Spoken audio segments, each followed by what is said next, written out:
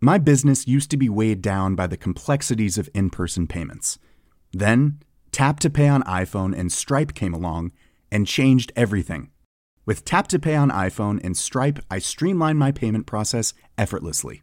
Now I can accept in-person, contactless payments right from my iPhone. No extra hardware required. What's truly remarkable is how I can cater to all of my customers' payment preferences. Whether they're using cards, Apple Pay, or other digital wallets, Tap to Pay on iPhone and Stripe ensure a smooth checkout experience every time. And it's not just me. Stripe helps businesses of all sizes, from local markets to global retailers, scale quickly and stay agile. To learn how Tap to Pay on iPhone and Stripe can help grow your revenue and reach, visit stripe.com/tapiphone. I'm Sandra, and I'm just the professional your small business was looking for. But you didn't hire me because you didn't use LinkedIn Jobs. LinkedIn has professionals you can't find anywhere else, including those who aren't actively looking for a new job, but might be open to the perfect role, like me. In a given month, over 70% of LinkedIn users don't visit other leading job sites. So if you're not looking on LinkedIn, you'll miss out on great candidates like Sandra. Start hiring professionals like a professional. Post your free job on linkedin.com/achieve today.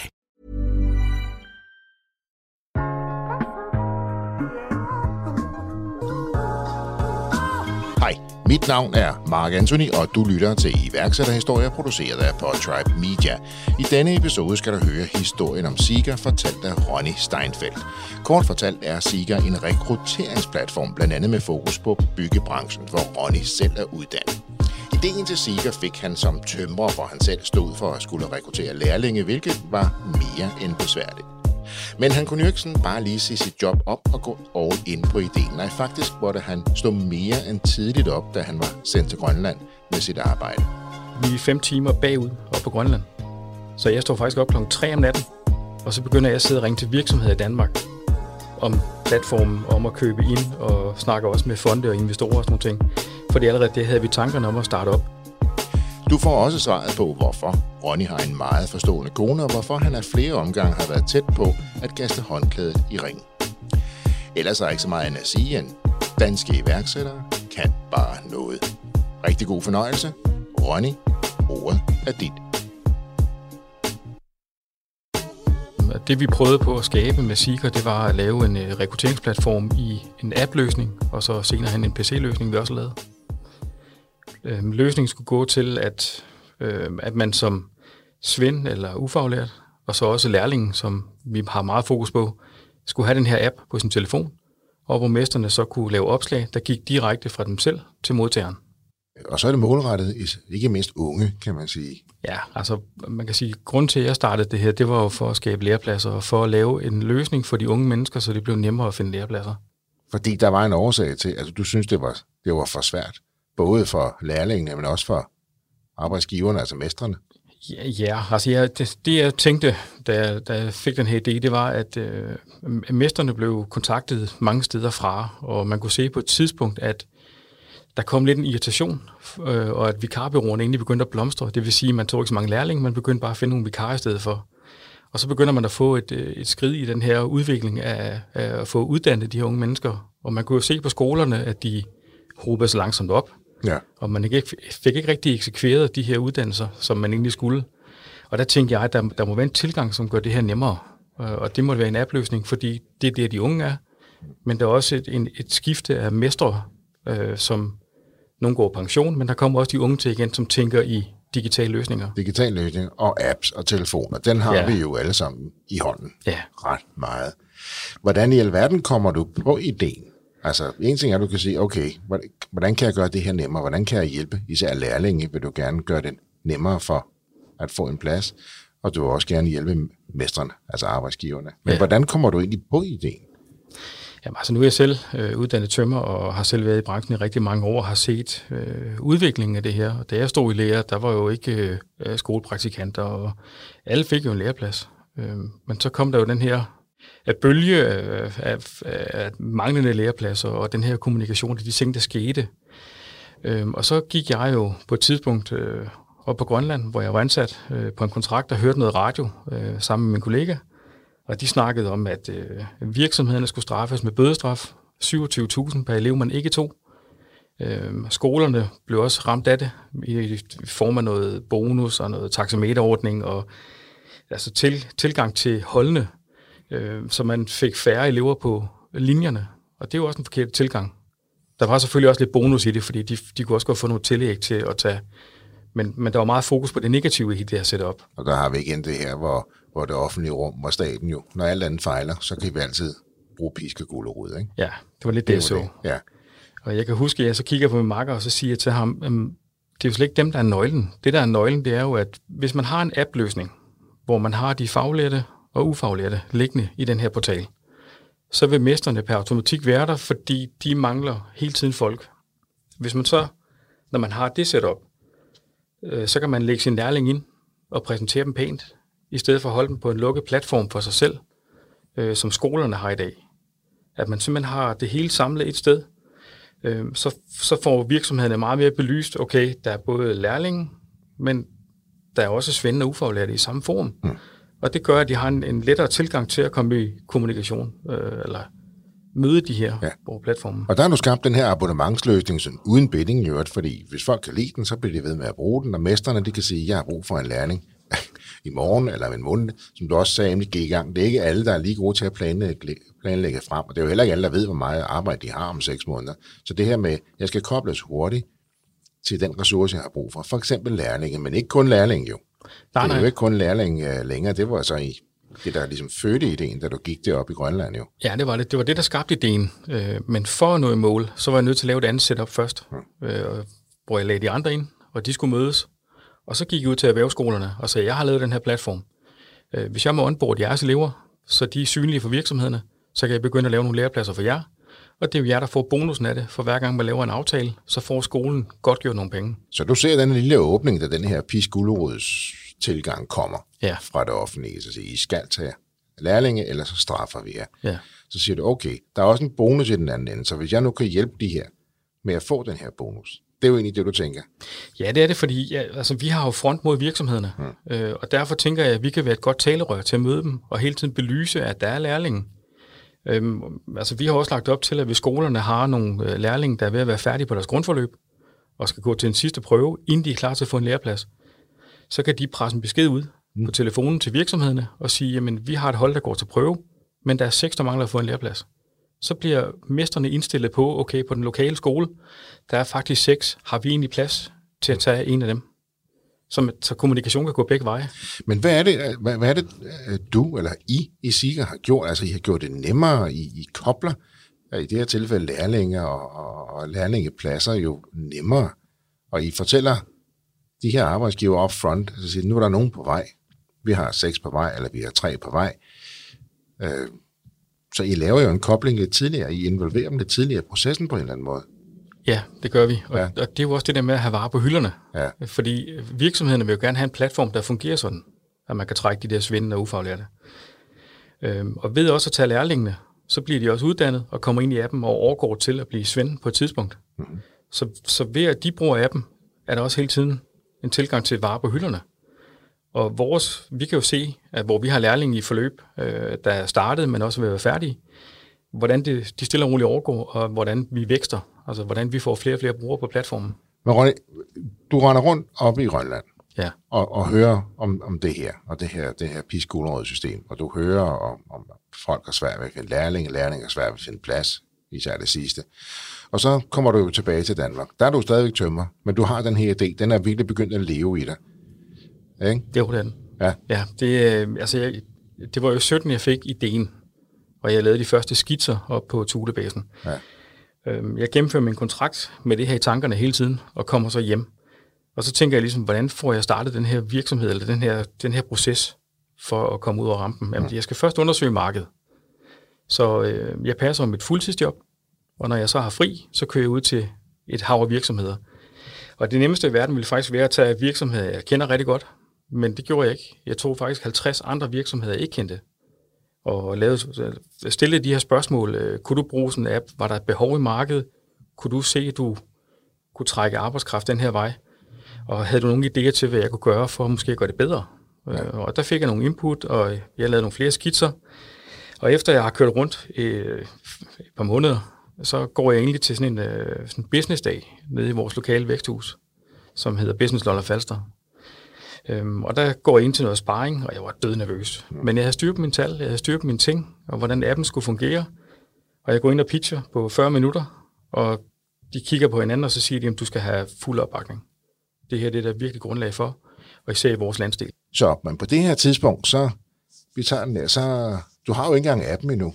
Du har konceptet, du laver en lille pixiebog, som du sagde, som du tager med rundt og viser alle de her håndværkere. Ja, det gør jeg. Og du kontakter Væksthuset, de siger, det har vi brug for hernede. Du har stadig ikke nogen app, du har en idé og en, undskyld, du forklarer det jo selv som næsten en form for pixiebog, du præsenterer det ud fra. Ja, altså jeg havde jo min idé, jeg havde min bog, og jeg havde styr på mine data. Ja. Og det var det vigtigste. Og så kunne de jo mærke, at jeg havde kendskab til branchen, jeg havde en passion, ild i øjnene, og havde en lyst til det her. Og så satte de ligesom skub i nogle ting, for at hjælpe mig på vej. Og det var for at kigge ind på noget funding, og så man også finde en makker, der kunne kode det her for mig, og hvad ville det kræve? Ja. For det havde jeg overhovedet noget overblik over. Og jeg blev også sat i møde med nogle forskellige parter, men fandt så Morten, som jeg har virksomheden sammen med i dag, fordi der bare var god kemi. Ja. Og vi fik lagt en strategi og en køreplan, og så begyndte vi egentlig bare at få fundet de her penge til at kunne kode og bygge platformen. Og der blev du connectet gennem det Business Lolland, ikke? Lolland Falster, ja. Ja, Lolland Falster, ja. Ja. Jeg lige huske at holde det hele med. Ja, det er rigtigt. Ja. Og på det tidspunkt, altså igen, du har fået en super god idé, når du sidder oppe i Grønland. Du kommer tilbage og fortsætter som tømrer. Du udvikler dit koncept på papir, sådan set. Du tager rundt til en masse håndværkere, du ikke kender, og siger, hør nu her, hvis jeg kan lave det her, vil de så bruge det? Du får en masse positiv feedback. Tag fat i Business Lolland Falster. De synes også, det er en god idé. Du har stadig ikke nogen app. Og først der kobler det dig med en udvikler, Morten, som så er din partner i dag. Det er rigtigt. Ja. Og så begynder I at lave appen. Ja. Det er jo ret langt hen i processen, før du kan vise folk noget som helst. Jamen, det kom helt bag for mig, når du sidder og fortæller mig det nu, fordi det er jo ikke nogle ting, jeg har tænkt over. Processen kørte jo bare. Men du har ikke noget at vise folk, jo. Nej, det havde jeg egentlig ikke. Og det, der egentlig var det fantastiske, det var, at vi fik en lille smule penge fra start af, inden de store beløb kom. Og ud af de der virkelig små håndører, og Mortens overarbejde og min tid, der skabte vi egentlig bare en beta-version. Det var sådan lidt over i screenshot, men vi lavede en beta-version i en virkelig skrav udgave, som vi så begyndte at vise frem. Og der kunne vi også mærke, at det tændte jo noget mere interesse i nogle forskellige steder. Ja. Og det begyndte at give et overblik, men det er rigtigt, det var en lang proces, før vi egentlig kom i gang og havde noget. Det var bare en tanke. Ja, du siger, jeg på et tidspunkt laver jeg nok en app. Kunne du tænke dig at bruge den? Ja, det kunne jeg da godt. Det er jo ret godt gået. Ja. Og alt imens du er, som sagt, du er hjemme fra Grønland, du skal passe dit job som tømrer, Business Lolland Falster er glad for ideen, du får en arbejdsplads og noget rådgivning, noget støtte, men du skal stadigvæk køre rundt som tømrer jo. Ja. Du har en familie, du er gift, du har 3 børn. Ja. Dem skulle du også se. Ja, det skulle jeg. Ja. Det har også været presset til tider, men jeg har jo en god kone, som ved, hvad jeg brænder for, og har stået bag, og der var faktisk på et tidspunkt, hvor jeg var ved at lægge det i skuffen, hvor hun rev det op på skuffen igen, og sagde, kan du komme i gang? Ja. Og så sagde jeg til hende, at hvis vi siger A, så siger vi også B. For det kan jeg ikke lave på en eftermiddag. Det tager tid at lave. Og det var hun med på, men hvis hun havde kendt rejsen efterfølgende, så har hun nok ikke sagt det. Er det ikke tit det, man siger bagefter, hvis jeg vidste, hvor svært det ville være, så har jeg aldrig gjort det? Jo, det tror jeg. Hvor var det godt, jeg ikke vidste det. Ja. Så du kommer ret langt, Business Lolland Falster hjælper dig, du får lidt støtte, du søger nogle midler fra Innovationsfonden, der går et stykke tid, før du får dem. I mellemtiden, så skal du leve af at være tømrer. Og så nærmer vi os jo 2020. Ja, det gjorde vi. Ja. Desværre. Og nu er Sika lige ved at få det, som populært hedder traction. Det er ved at få godt fat. Der er noget støtte, du kan begynde at se det her. Det begynder at krystallisere sig. Det er ved at blive til noget. Ja, altså vi når så langt, så jeg går klar til at skal stoppe på mit arbejde. Selvfølgelig med opbakning for den virksomhed, jeg var ansat i. Og skal til at gøre brug af den plads, jeg har fået det sted i det væksthus. Og vi havde også en køreplan for at kold canvas ude at møde virksomhederne. Vi var begyndt at sælge produktet. Vi var begyndt at få brugere på. Vi havde fået noget samarbejde op at køre med nogle lokale erhvervsskoler til start med. Og så havde vi egentlig en køreplan for, hvordan vi ville køre Sjælland og København og køre Fyn og Jylland. Og så kommer corona. Ja. Og det gør, at jeg ikke kan køre kold canvas. Jeg kan ikke køre ud og besøge virksomhederne, fordi jeg skal jo tit snakke med beslutningstagerne, og de kan ikke tåle at blive syge, fordi de har en virksomhed, der skal drives. Så det var et nej tak. Så jeg stod der på randen af, skal jeg så tilbage til den virksomhed, jeg kom fra, Og jeg var jo på vej over det andet. Og vi kunne også godt se, jamen, det kunne ikke bære en lønning til mig. Så jeg måtte ligesom finde et alternativ. Og altså nu har jeg så også arbejdet for hjem til Højgaard en del år. Og de har sådan løbende haft mig på nogle kontrakter afsted til Grønland. Og lige så falder det bare ned i min turban, at jeg kunne tage afsted 5 måneder, og så kunne jeg hive de timer, jeg havde lyst til på det her projekt. Bare give den gas, fordi vi skulle aflevere. Og, Men med den lille klausul, at du skal være der 5 måneder, du kan ikke tage hjem, jo. Nej, det er rigtigt. Altså, jeg fik at vide, at jeg skulle styre min FaceTime, fordi det var 5 måneder uden at komme hjem. Og jeg fik chancen, og vi fik forhandlet tingene på plads, og jeg synes, vilkårene var gode. Teamet var sat. Jeg kunne give tomfinger op til dem alle sammen, der skulle med, så jeg vidste jo, det ville køre. Så jeg kører hjem til min kone og siger, at det er okay, at jeg tager afsted 5 måneder, fordi jeg kan jo tjene nogle ekstra penge, og det gør, at jeg bliver fri i den anden ende, når jeg kommer hjem. Så jeg tager afsted 5 måneder, men jeg tjener jo stort set det dobbelte, og det gør, at jeg har 5 måneder, jeg kan arbejde uden løn fra Seeger, når jeg kommer hjem igen. Men det er 5 måneder uden dine børn og uden din kone. Det er 5 måneder, hvor din kone skal tage sig af jeres 3 børn alene. Og sin egen uddannelse. Og sin egen uddannelse også på det her tidspunkt. Ja. Ja, der er god opbakning, hva'? Ja. Fordi du tager til Grønland. Ja, og så en anden ting, det er jo, at min kone er udlandsk. Hun er jo ikke dansk. Så hun var jo også, hun snakker jo dansk og har jo kørekort af de ting, men hun er jo også stadig udfordret på nogle ting. Og når det er, som vi snakker skole-hjemsamtaler og sådan nogle ting, så hun var spændt mega meget for. Men igen, altså hatten af for, hvad hun har gjort, og ben i næsen. Sendte mig afsted, og troede på projektet. Det lyder som om, hun har en stor aktie i Seeger også. Ja. I forhold til at skubbe på og hive den op af skuffen. Og ja, hun har gjort det godt. Det er så vigtigt. Ja, det er det. At have baglandet i orden. Så du tager til Grønland i 5 måneder og kan ikke komme hjem på det. Der ligger 14 dages karantæne begge veje, kan man sige. Så er det jo en hel måned, der ryger, hvis du skal frem og tilbage. Ja. Så det kan du ikke. Nej. Du får slidt godt på FaceTime. Ja, det gør jeg. Og kommer så tilbage igen. Altså, kan dine børn kende dig? Nej, altså... Jeg vil godt lige tilføje noget først. Ja. Fordi da jeg sidder oppe på basen og arbejder, der køber jeg sådan et Viber-abonnement. Fordi vi er 5 timer bagud oppe på Grønland. Så jeg står faktisk op 3 om natten, og så begynder jeg at sidde og ringe til virksomheder i Danmark om platformen, om at købe ind, og snakker også med fonde og investorer og sådan nogle ting. Fordi allerede det havde vi tankerne om at starte op. Så jeg sidder faktisk op på mit kammer 3 om natten, og begynder at sidde og snakke med danske virksomheder, fordi klokken var 8 i Danmark. Og så gik jeg på arbejde 6, og så havde vi jo de her lange dage. Ja. Og så igen i seng, og så op igen 3 næste morgen og sidde og ringe. Det gjorde jeg jo også i den periode. Og det gjorde også, at jeg faktisk kunne sælge, trods jeg sad på Grønland, så ringede jeg faktisk til danske virksomheder og solgte vores løsning også jo. Så man kan sige... Når jeg væk fra din familie, du sidder 5 timers tidsforskel, du sidder og sælger Seeger, som på det tidspunkt er begyndt at blive til en app jo. Ja, det var det. Den var begyndt at virke. Der var nogle børnesygdomme og nogle tekniske fejl og sådan noget. Men de virksomheder, vi fik med, de havde forståelse for det. Altså, det var ting, man kunne løse, og vi kunne også selv hurtigt finde dem. Så altså, det var ikke noget problem. Så du kommer hjem, og dine børn kan ikke kende dig 100%, siger du vel? Altså, jeg kan jo godt kende dig, men... Da jeg kom hjem, en ting er lige at møde sin kone igen og finde kemien og de ting der, for der er jo sket meget på de 5 måneder, man har været væk. Også i mit liv. Jeg har jo ligget i overhældingsbanen med alle de timer, jeg arbejder, alt det, jeg har kørt ved siden af. Men hun har jo også haft travlt og var træt. Men samtidig så har børnene også kun set mig på en telefonskærm. Og det kunne jeg godt mærke, at de 2 små, de trak sig fra mig, og det gjorde ondt. Det var hårdt. Så man kan sige, at iværksætter, det har rigtig mange omkostninger, men der er også mange gode timer. Men den med børnene, den gjorde, at jeg besluttede mig for, at jeg skal ikke afsted igen. Det har jeg besluttet. Og der var du vel også så langt med at sige, at nu er det nu, du må briste eller bære. Du var begyndt at få interesseret, du var begyndt at få de første kunder, så nu skulle den jo også have dem. Lufterne vingerne. Ja, nu skulle vi afsted. Nu skal vi afsted, ikke? Men du har jo også virkelig givet ud af dig selv, altså måtte sælge et af dit elskede uger simpelthen, for at sige. Ja, men det var jo fordi vi i den fase simpelthen bare var så økonomisk presset, og stod og manglede de sidste midler til at kunne betale en regning, ikke? Og så kiggede jeg på min kone og sagde, at jeg sælger mit ur, og så måtte jeg jo gøre det. Jeg havde jo også en fodboldtrøje. Jeg elsker amerikansk fodbold, og havde jo fået på en aktion købt en Tom Brady-trøje, som var quarterback for New England Patriots, som jeg holder meget af. Ja. Og den er også i høj kurs, en trøje. og den måtte jeg også sælge til en ung mand op fra Nordjylland.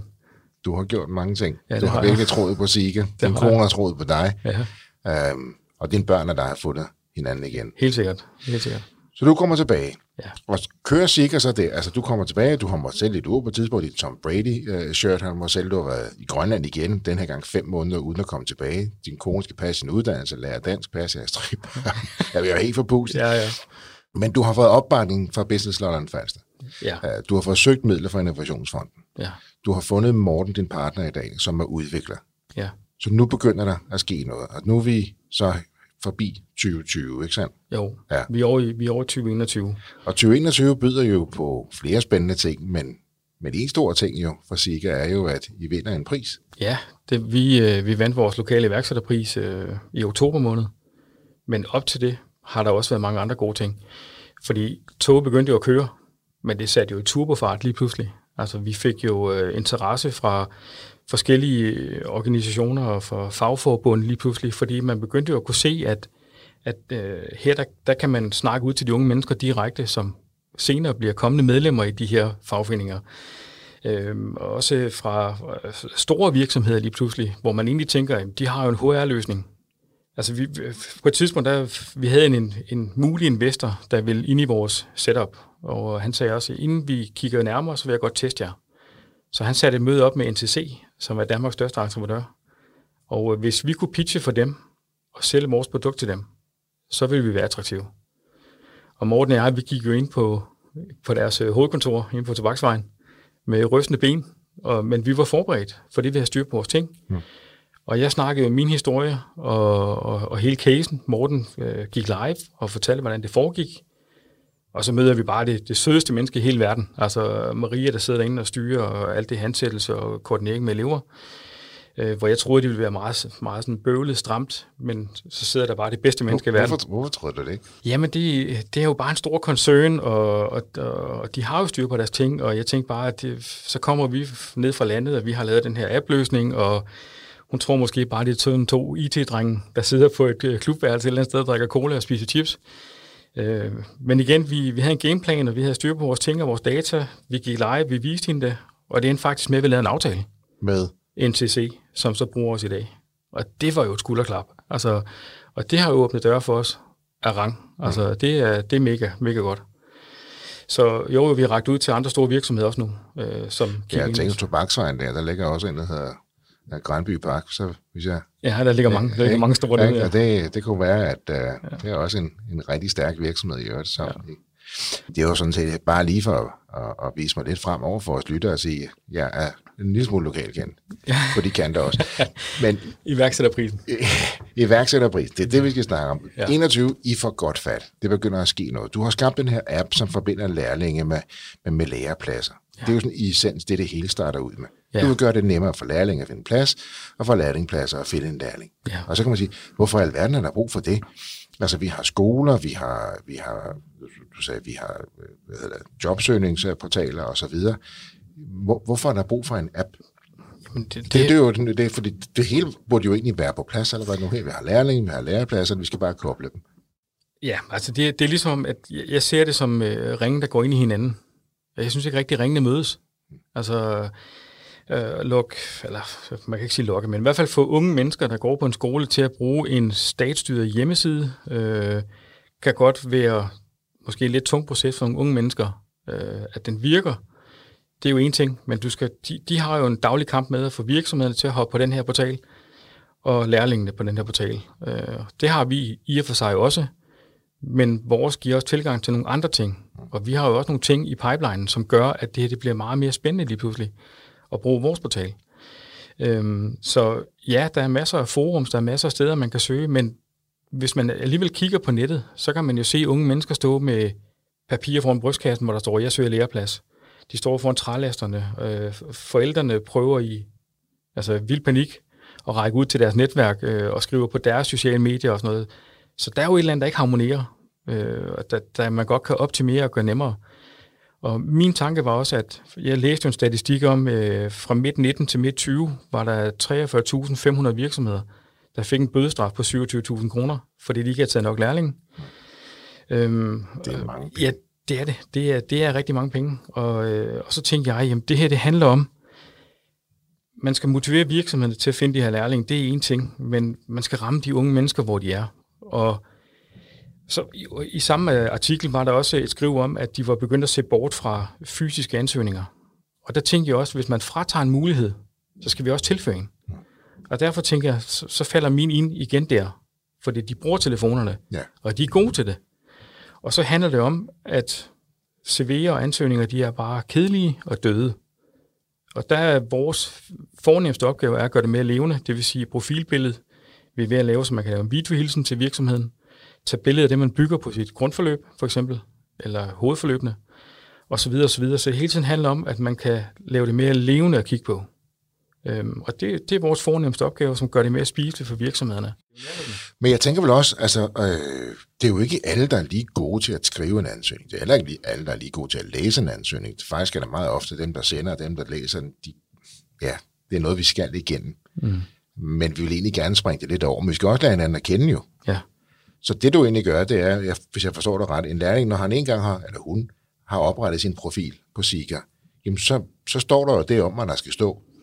Ja. Og så er der en mulig læreplads, og så kan jeg jo så vælge at søge den, når den dukker op. Så skal jeg ikke skrive en ny ansøgning, det kunne jeg ikke forstå. Ja, altså man udfylder alt det, man kan om sig selv, men løbende skal man jo være bedre til at forbedre det, der står i. Ja. For man får nogle kurser, de lærer jo noget om brand og førstehjælp, stillads og alle de her ting, og det kan de gå ind og lægge i. Men samtidig har de også mulighed for at vedhæfte nogle billeder af det, de render og bygger, så en ting er, at man skriver, man har prøvet nogle forskellige ting, men også dokumenterer med billeder. Jeg tænker også lige, jeg ved ikke, du snakker om det på et tidspunkt, når du så kommer tilbage fra Grønland anden gang, tror jeg det er, så er der også lige en Ford-forhandler, der tager fat i det. Ja, det vil jeg gerne. Vi stod jo, jeg brugte min familiebil, og det var jo mega presset, fordi vi havde jo 3 børn, der skulle ligge og køre rundt til forskellige skoler, og dans og fodbold, og samtidig skulle jeg jo køre kold canvas til virksomhederne. Så det var sådan meget i nogle tidsbestemte, hen over ugen, der skulle vi sådan planlægge det meget tidsbestemt, ikke? Og det kræver noget koordinering at få det op at køre. Men det lykkes. Men på et tidspunkt så er der en Ford-forhandler fra Næstved, som siger, at til ham, som står for min sag nede i BLF, altså Business Lolland Falster, at ham, den unge mand, der kører det der, han skal have en bil. Og det er ikke så meget for at reklamere for mig selv. Han skal bare have en bil, og den skal være gratis. Han får det et år, han skal bare give en gas, fordi det her det er fedt. Og jeg kører jo så til Næstved på henvisning, og møder den her mand, og vi får lavet nogle papirer, og så siger han til mig, du får den gratis, du skal bare smide lidt brændstof på en gang imellem. Han stiller simpelthen en Ford til rådighed helt over. Kassevogn. Det var vant til at køre jo. Ja. Jeg synes, det var mega fedt, ikke? Og så siger han til mig, jamen, jeg skal ikke have noget for det, men jeg vil gerne have, at du tænker over måske at tage bilbranchen ind på et tidspunkt. Og det vil give god mening faktisk også, fordi vi havde jo fået at vide fra skolerne, at når vi rendte ned ad gangene, ligesom onboardede de her lærlinge i starten, hvor det var håndholdt, der gik vi faktisk forbi mekanikerne og pladesmedene, fordi de går jo på samme gang som VVS'erne og elektrikerne, ikke? Så det ville jo egentlig give god mening at tage dem med. Og det har vi tænkt meget over efterfølgende, og det har vi faktisk taget hul på nu, så det kommer ind i Sika nu her.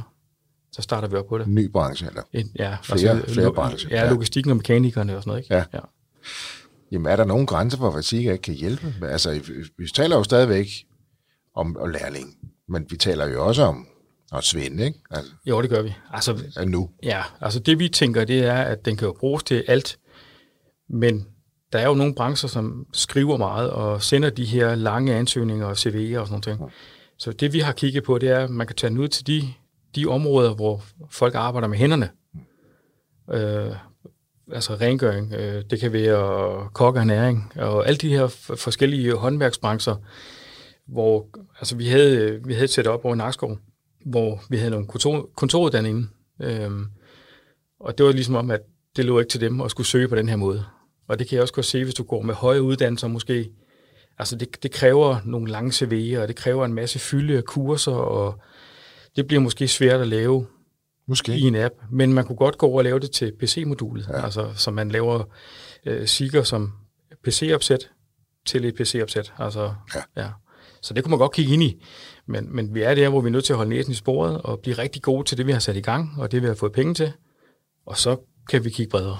Og det er en app, og det er først og fremmest drevet af hjælpe lærlinge Ja, det er det, vi brænder for. Pladser. Det er jo det, der driver jer som sådan, men der er rigtig mange gode muligheder. Det er også det der med at skåre at blive ved din læst, eller tage en branchegang, men stadigvæk gøre det, man er god til. Man kan jo også godt blive fristet, ikke? Jo, ja, det er rigtigt. Og så kan man måske gøre sig lidt for bred. Ja. Det er jo den balanceakt. Ja, det var lidt det, hvor vi var. Da vi søgte pengene fra Innovationsfonden, havde vi nu sagt, at vi tager alle skoler, alle uddannelser i hele Danmark, så er de grinet af os og sagt, det kommer ikke til at ske. Det får I ikke penge til, I drukner i det. Så vi havde lavet en køreplan, der hed Lolland Falster og Sjælland. Det var jo spiseligt. Og allerede der har du rigtig mange skoler i forvejen. Altså ZBC, EUC Sjælland, Next København, ikke? Og så vores 2 nede i det lokale. Altså allerede der har du mange skoler i gang. Og kunne vi eksekvere det og få størstedelen med ombord og skabe de her lærepladser, og så kigge videre, så kunne man også gå ind i en ny fundingsrunde med Innovationsfonden. Så. Prøv at høre her, Ronny. Altså, tømmeren Ronny sidder i Grønland for nogle års tid siden. Prøv lige at høre dig selv nu. Prøv at høre dig fortælle omkring Sika og de navne, du nævner, de firmaer, de skoler, du nævner nu her. Bare sådan helt en passant. Havde tømmeren Ronny tænkt på det, da han sad op på basen i Grønland? Nej, det havde jeg ikke. Du havde bare fået en god idé, og tænkte, det skal da lige prøves af. Ja, det havde jeg. Ja, altså det... Og du solgte det hele uden at have appen? Eller solgte det. Du kom i hvert fald rigtig langt uden overhovedet at have appen i starten. Ja. Og nu sidder du her og prøver at høre, hvordan du kan name-droppe. Ja. Og har vundet innovationspriser og alt muligt andet. Ja. I 2 mand. Det er vildt. I 2 mand? Ja. Og I er stadigvæk 2 mand? Ja, vi er stadig 2 ejere. Altså, vi kigger ind i investorer. Vi har fået 14 henvendelser fra forskellige typer investorer. Og har faktisk kigget ind på 3 rigtig spændende, som godt kan finde hinanden også i det her setup. Og kommer med 3 vidt forskellige ting. Hvorfor har de fået øjnene op for jer? Det er, jamen altså, den ene er jo i bilbranchen, og kender hele gamet, sidder med i det rigtige setup. Den anden sidder med inden for byggebranchen, og har med til at drive en virksomhed, som sælger store projekter. Og det er jo også der, hvor det kommer nogle ting ind i spil, fordi at de sælger, i den virksomhed, han sidder i, der sælger de jo tilbygninger og tagprojekter og sådan noget på Sjælland, ikke? Men primært Nordsjælland og København, ikke? Og de kunne godt tænke sig at udvide deres netværk og lægge opgaver ind i appen. Og det er jo også en ting, som Vordingborg Køkken har spurgt, om vi kunne lave en pilot på, at de kunne lægge noget montagearbejde ind i appen, fordi når de sælger i butikkerne, så skal der jo en montør på. Og der har de sådan en panikliste, de sidder og ringer rundt for at finde den her montør inden for 4 uger. Men alle har travlt. Og, panikliste, simpelthen. Ja, simpelthen, de simpelthen kimer ned, alle de her mestre, som de plejer at have en aftale med. Ja. Men alle de her mestre er jo begyndt også at få større opgaver, for det der er til det nu. Og det gør, at man måske står på et tag, og har ikke mulighed for at lave det her køkken. Så de kunne godt tænke sig at prøve at lave en opgave, hvor man lægger køkkenet ud, og så kan de byde ind. Og det kan også være andre virksomheder, der aldrig har været i betragtning før. Og det kan man gøre ret nemt. I princippet kan man, det skal ikke opfordre dem til at svare deres telefon på taget, men i og med, det er den app-baserede løsning, og du skal swipe på en opgave eller en lærling, så kan du gøre det mange steder fra. Ja. I er stadig 2 i det her. Du har bootstrappet dig, du har fået noget Business Lolland Falster, har hjulpet med arbejdsplads og rådgivning, du har fået lidt penge fra Innovationsfonden, du har måttet sælge dit ur, du har måttet sælge dit Tom Brady-skjorte, eller bluse, og ellers er du bootstrap, altså du har gjort det helt fra bunden af selv, samtidig med, at du har passet på din familie, og har fået mødt opbakning. Ja. Jamen, jeg bliver helt, når jeg sidder her nu, og du riser det op, så bliver det også en overvældende, kan jeg mærke, fordi det har jeg ikke tænkt før. Det er det, du har skabt, jo. Ja, det er det. Det går for mig nu, kan jeg mærke. Tømmeren Ronny på Grønland, eller i Grønland. Hvad er det næste? Jamen altså, det næste er jo, at vi skal have fuld fart på. Vi skal have investorerne ombord, som også åbner noget netværk, og vi skal ride den her bølge, som vi er i gang i. Vi skal have flere på. Appen er jo gratis at hente for svende og ufaglærte og for lærlingene. Og faktisk er den også, altså selve app-delen er jo gratis for alle virksomheder i byggebranchen også. Så man kan jo gå ind og hente appen gratis, trække en lærling. Og man betaler jo først, når man går over i og skal finde en svend eller en ufaglært. Ja, for du sagde det jo på abonnementsløsning. Ja, men det er, når man går ind og skal finde en medarbejder, og køber de her opslag til at finde de her medarbejdere, så køber man per abonnement. Ja. Og det koster jo en 8. del af, hvad det koster på internettet. Ja. Og hos andre løsninger, så det er jo... Men et langt stykke hen ad vejen kan man få ret meget ud af Sika, uden egentlig at betale noget? Ja, det kan man. Altså hele lærlingdelen er jo gratis. Vi lægger op til et samarbejde nu med FGU, som er forberedende grunduddannelse, og der har vi nogle lokalskoler først, som skal lave et projekt med os. Så det vil sige, at ud over lærlingen kan man også finde praktikanter. Og mange af dem står jo med skridtet før en erhvervsuddannelse, og ved måske ikke rigtig, hvad retning de skal gå. Og der vil vi også rigtig gerne ind og arbejde med dem, fordi der er andet end bare murer og tømmer. Der er også glarmester og låsesmeder og alle mulige andre specielle uddannelser. Og struktørerne er jo også en mangelvare i øjeblikket. Ja.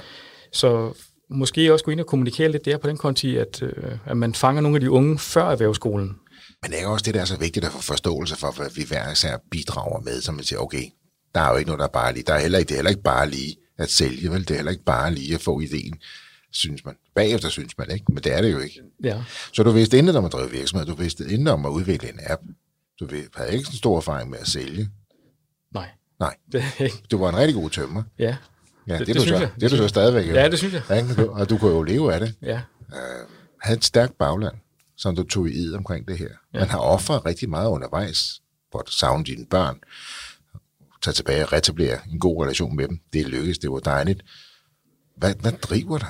Altså, hvordan bliver du ved? Nu går det godt, men hvordan i alverden står du imod alle de her corona kom og hævde næsten et gulvtæppe væk under, da du næsten var klar med det? Altså, hvad er det, der driver dig? Jamen, det gør min branche og min uddannelse, og når jeg kan se, at vores erhvervslivet, især byggebranchen, måske risikerer noget af de her tal, som Peter Hummelgaard har nævnt på et tidspunkt, med 100.000 eller mere i 2030, der mangler i byggebranchen, så synes jeg, det jeg kommer fra, det bløder, og det vil jeg ikke have. Og jeg synes, at der har været for meget fokus på, at man uddanner en retning, meget sådan gymnasieagtigt, eller sådan gymnasielle uddannelser, hvor erhvervsuddannelserne kan meget mere. Og hvis man kigger på min historik, så har jeg jo også været formand i Norge på et tidspunkt, og udover det har jeg jo arbejdet 5 år på Grønland. Så der er jo også mulighed for at tage det ud, også at blive byggeleder osv. Så det kan meget mere, end bare at gå og montere giftplader for eksempel. Og der mener jeg også, at jeg kiggede på mine 3 børn og tænkte, de her unge mennesker, de skal jo have en læreplads en dag også. Men der sker jo ikke rigtig noget. Det er lidt gået i hårdknude, og det med pisk og gulerod, det er det, der driver mig, det er unge mennesker. Min makker Morten, han sagde til mig på et tidspunkt, da vi lukkede den her aftale med NCC for eksempel, og der har lukket nogle andre gode aftaler, har fået noget god funding. Vi skal huske at fejre det, og vi har en klokke, vi slår på og sådan nogle ting. Men jeg har det fedest, når jeg ligger mig i seng om aftenen og kan se inde i appen, at vi har lavet nogle lærepladser. Altså, jeg fik en mail for eksempel mandag morgen fra en virksomhed i Hvidovre. Vi har hjulpet og boostet for, at han skulle få en lærling ind på en læreplads, hvor han skriver, tak for hjælpen. Jeg har simpelthen fundet mig en lærling, og han starter i dag, og det er jeg mega glad for. Og der tænker jeg bare, det er derfor, jeg gør det. Ja. Og den drivkraft, det er lige præcis det. Og hvis lytterne kunne se dit ansigtsudtryk. Og det er det, du gør. Og så gør det jo ikke, når man har lavet en fornuftig og en bæredygtig forretning på det jo. Men det er, når kunderne er glade. Når kunderne ligefrem skriver tak, fordi du har hjulpet mig, altså din kunde, ikke? Ja, som du lever af. Det er jo fantastisk. Så det er jo den dimension, der er så vigtig. Ja. Du har allerede åbnet lidt op, men hvad kommer vi til at se fra Sika i fremtiden? Jamen igen, der kommer meget mere fokus på teamet og på marketingen. Altså vi bliver meget mere synlige. Det skal vi være skarpere på. Vi har nogle ambitioner om nogle flere uddannelser, nogle flere skoler, og så simpelthen bare knæve os igennem Danmark, fordi vi skal være landsdækkende. Og når vi begynder at få det mål, og vi begynder at få nogle flere teams på rundt omkring, der kan køre videre med det her, så begynder vi også at kigge på andre uddannelser, så vi kan blive bredere. Det er jo vores drøm. Kunne man forestille sig, at I også tilbyde andre ydelser til lærlingen, altså kurser eller lignende? Ja, altså vi har faktisk vi havde et møde med Elforbundet, som fremlagde en mulighed i, at man også kunne kommunikere ting igennem appen, fordi vi kan sende de her pushbeskeder, som oplyser om nogle ting. Ja. Og det er også vigtigheden i netop fagforbund, at man kan sige, at de går ind og præger, men det er mega vigtigt, at man ved som lærling, at et år før du er udlært, der skal du melde ind i en A-kasse, for så er du berettiget til dagpenge. Vi har også nogle kurser, vi dygtiggør dig, og vi kan hjælpe dig med at finde nogle jobs og sådan nogle ting. Selv er jeg jo ikke, jeg er ikke en stor fagforeningsmand, men jeg kan jo sagtens se logikken i de her ting. Og det gør jo også, at man kommer ud på en arbejdsplads, hvor der er styr på tingene, at forholdene er i orden, og man kan se, at mesteren ligesom også har styr på sine overenskomster, og man bliver behandlet rigtigt. Jeg har jo også været ansat i virksomheder, der ikke har styr på tingene. Og det er jo de ting, man begynder at vågne op, efter nogle gange, man har fået nogle hak i tuden, og tænker, okay, der var ikke pensionsordning, Der var ikke feriepenge. Jo, det var der, men det var noget IFI noget, og det var ikke rigtig beløb, der kom, og det var noget rod. Det hele var noget rod. Men Ronny, det du jo også bevæger dig ind i, det ved jeg ikke, om du har tænkt over endnu. Du bevæger dig også ind i både preboarding og onboarding. Altså, hvordan gør man lærlingene klar til deres nye læreplads og svendene til deres nye arbejdsplads? Det vil sige, du hjælper dem jo egentlig til at være bedre forberedt allerede inden de starter. Det ved jeg ikke, om du overhovedet har tænkt på, men det er faktisk det, der også ligger i SIGA. Det er ikke bare selve onboarding-processen gør det nemmere at komme i gang, men det er også helt preboarding. Hvordan gør vi dem klar til det, de skal starte på lige om lidt? Så den dimension har du også. Ronny, vi kan jo blive ved. Ja. Det har været en fascinerende fortælling. Tak fordi du har delt så meget ud af dig selv og din historie. Ja, tak. Og tak for at du kom. Det var en stor fornøjelse. Rigtig god vind med SIGA. Ja, tak. Tak for det. Det var historien om SIGA, fortalt af Ronny Steinfeldt. Og kære lytter, vi har en lille gave til dig nede i beskrivelsen til denne episode. For står du over for at skulle pitche til løverne i den kommende sæson af Løvens Hule, så kan du helt gratis hente Nikolaj Høgkilde fra Skatteguidens bedste råd og do's and don'ts til kommende deltagere, samt hvilke spørgsmål du bør have et virkelig godt svar på. Der er rigtig mange guldkorn at hente, og Nikolaj gik jo som bekendt fra programmet med en investering fra Jesper Buch på 1,5 million kroner. Hvis du også har en iværksætterhistorie, som du brænder for at fortælle, så hop ind på vores hjemmeside og udfyld vores formular, og så er det måske dig, vi tager fat i. Ellers er ikke så meget andet at sige end danske iværksættere kan bare noget.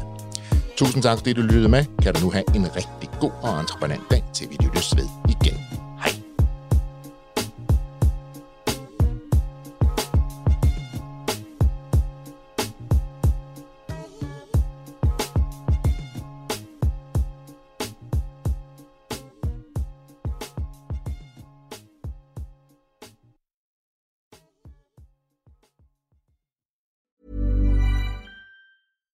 My business used to be weighed down by the complexities of in-person payments. Then, Tap to Pay on iPhone and Stripe came along and changed everything. With Tap to Pay on iPhone and Stripe, I streamlined my payment process effortlessly. Now I can accept in-person, contactless payments right from my iPhone. No extra hardware required. What's truly remarkable is how I can cater to all of my customers' payment preferences. Whether they're using cards, Apple Pay, or other digital wallets, Tap to Pay on iPhone and Stripe ensure a smooth checkout experience every time. And it's not just me. Stripe helps businesses of all sizes, from local markets to global retailers, scale quickly and stay agile. To learn how Tap to Pay on iPhone and Stripe can help grow your revenue and reach, visit stripe.com/tapiphone.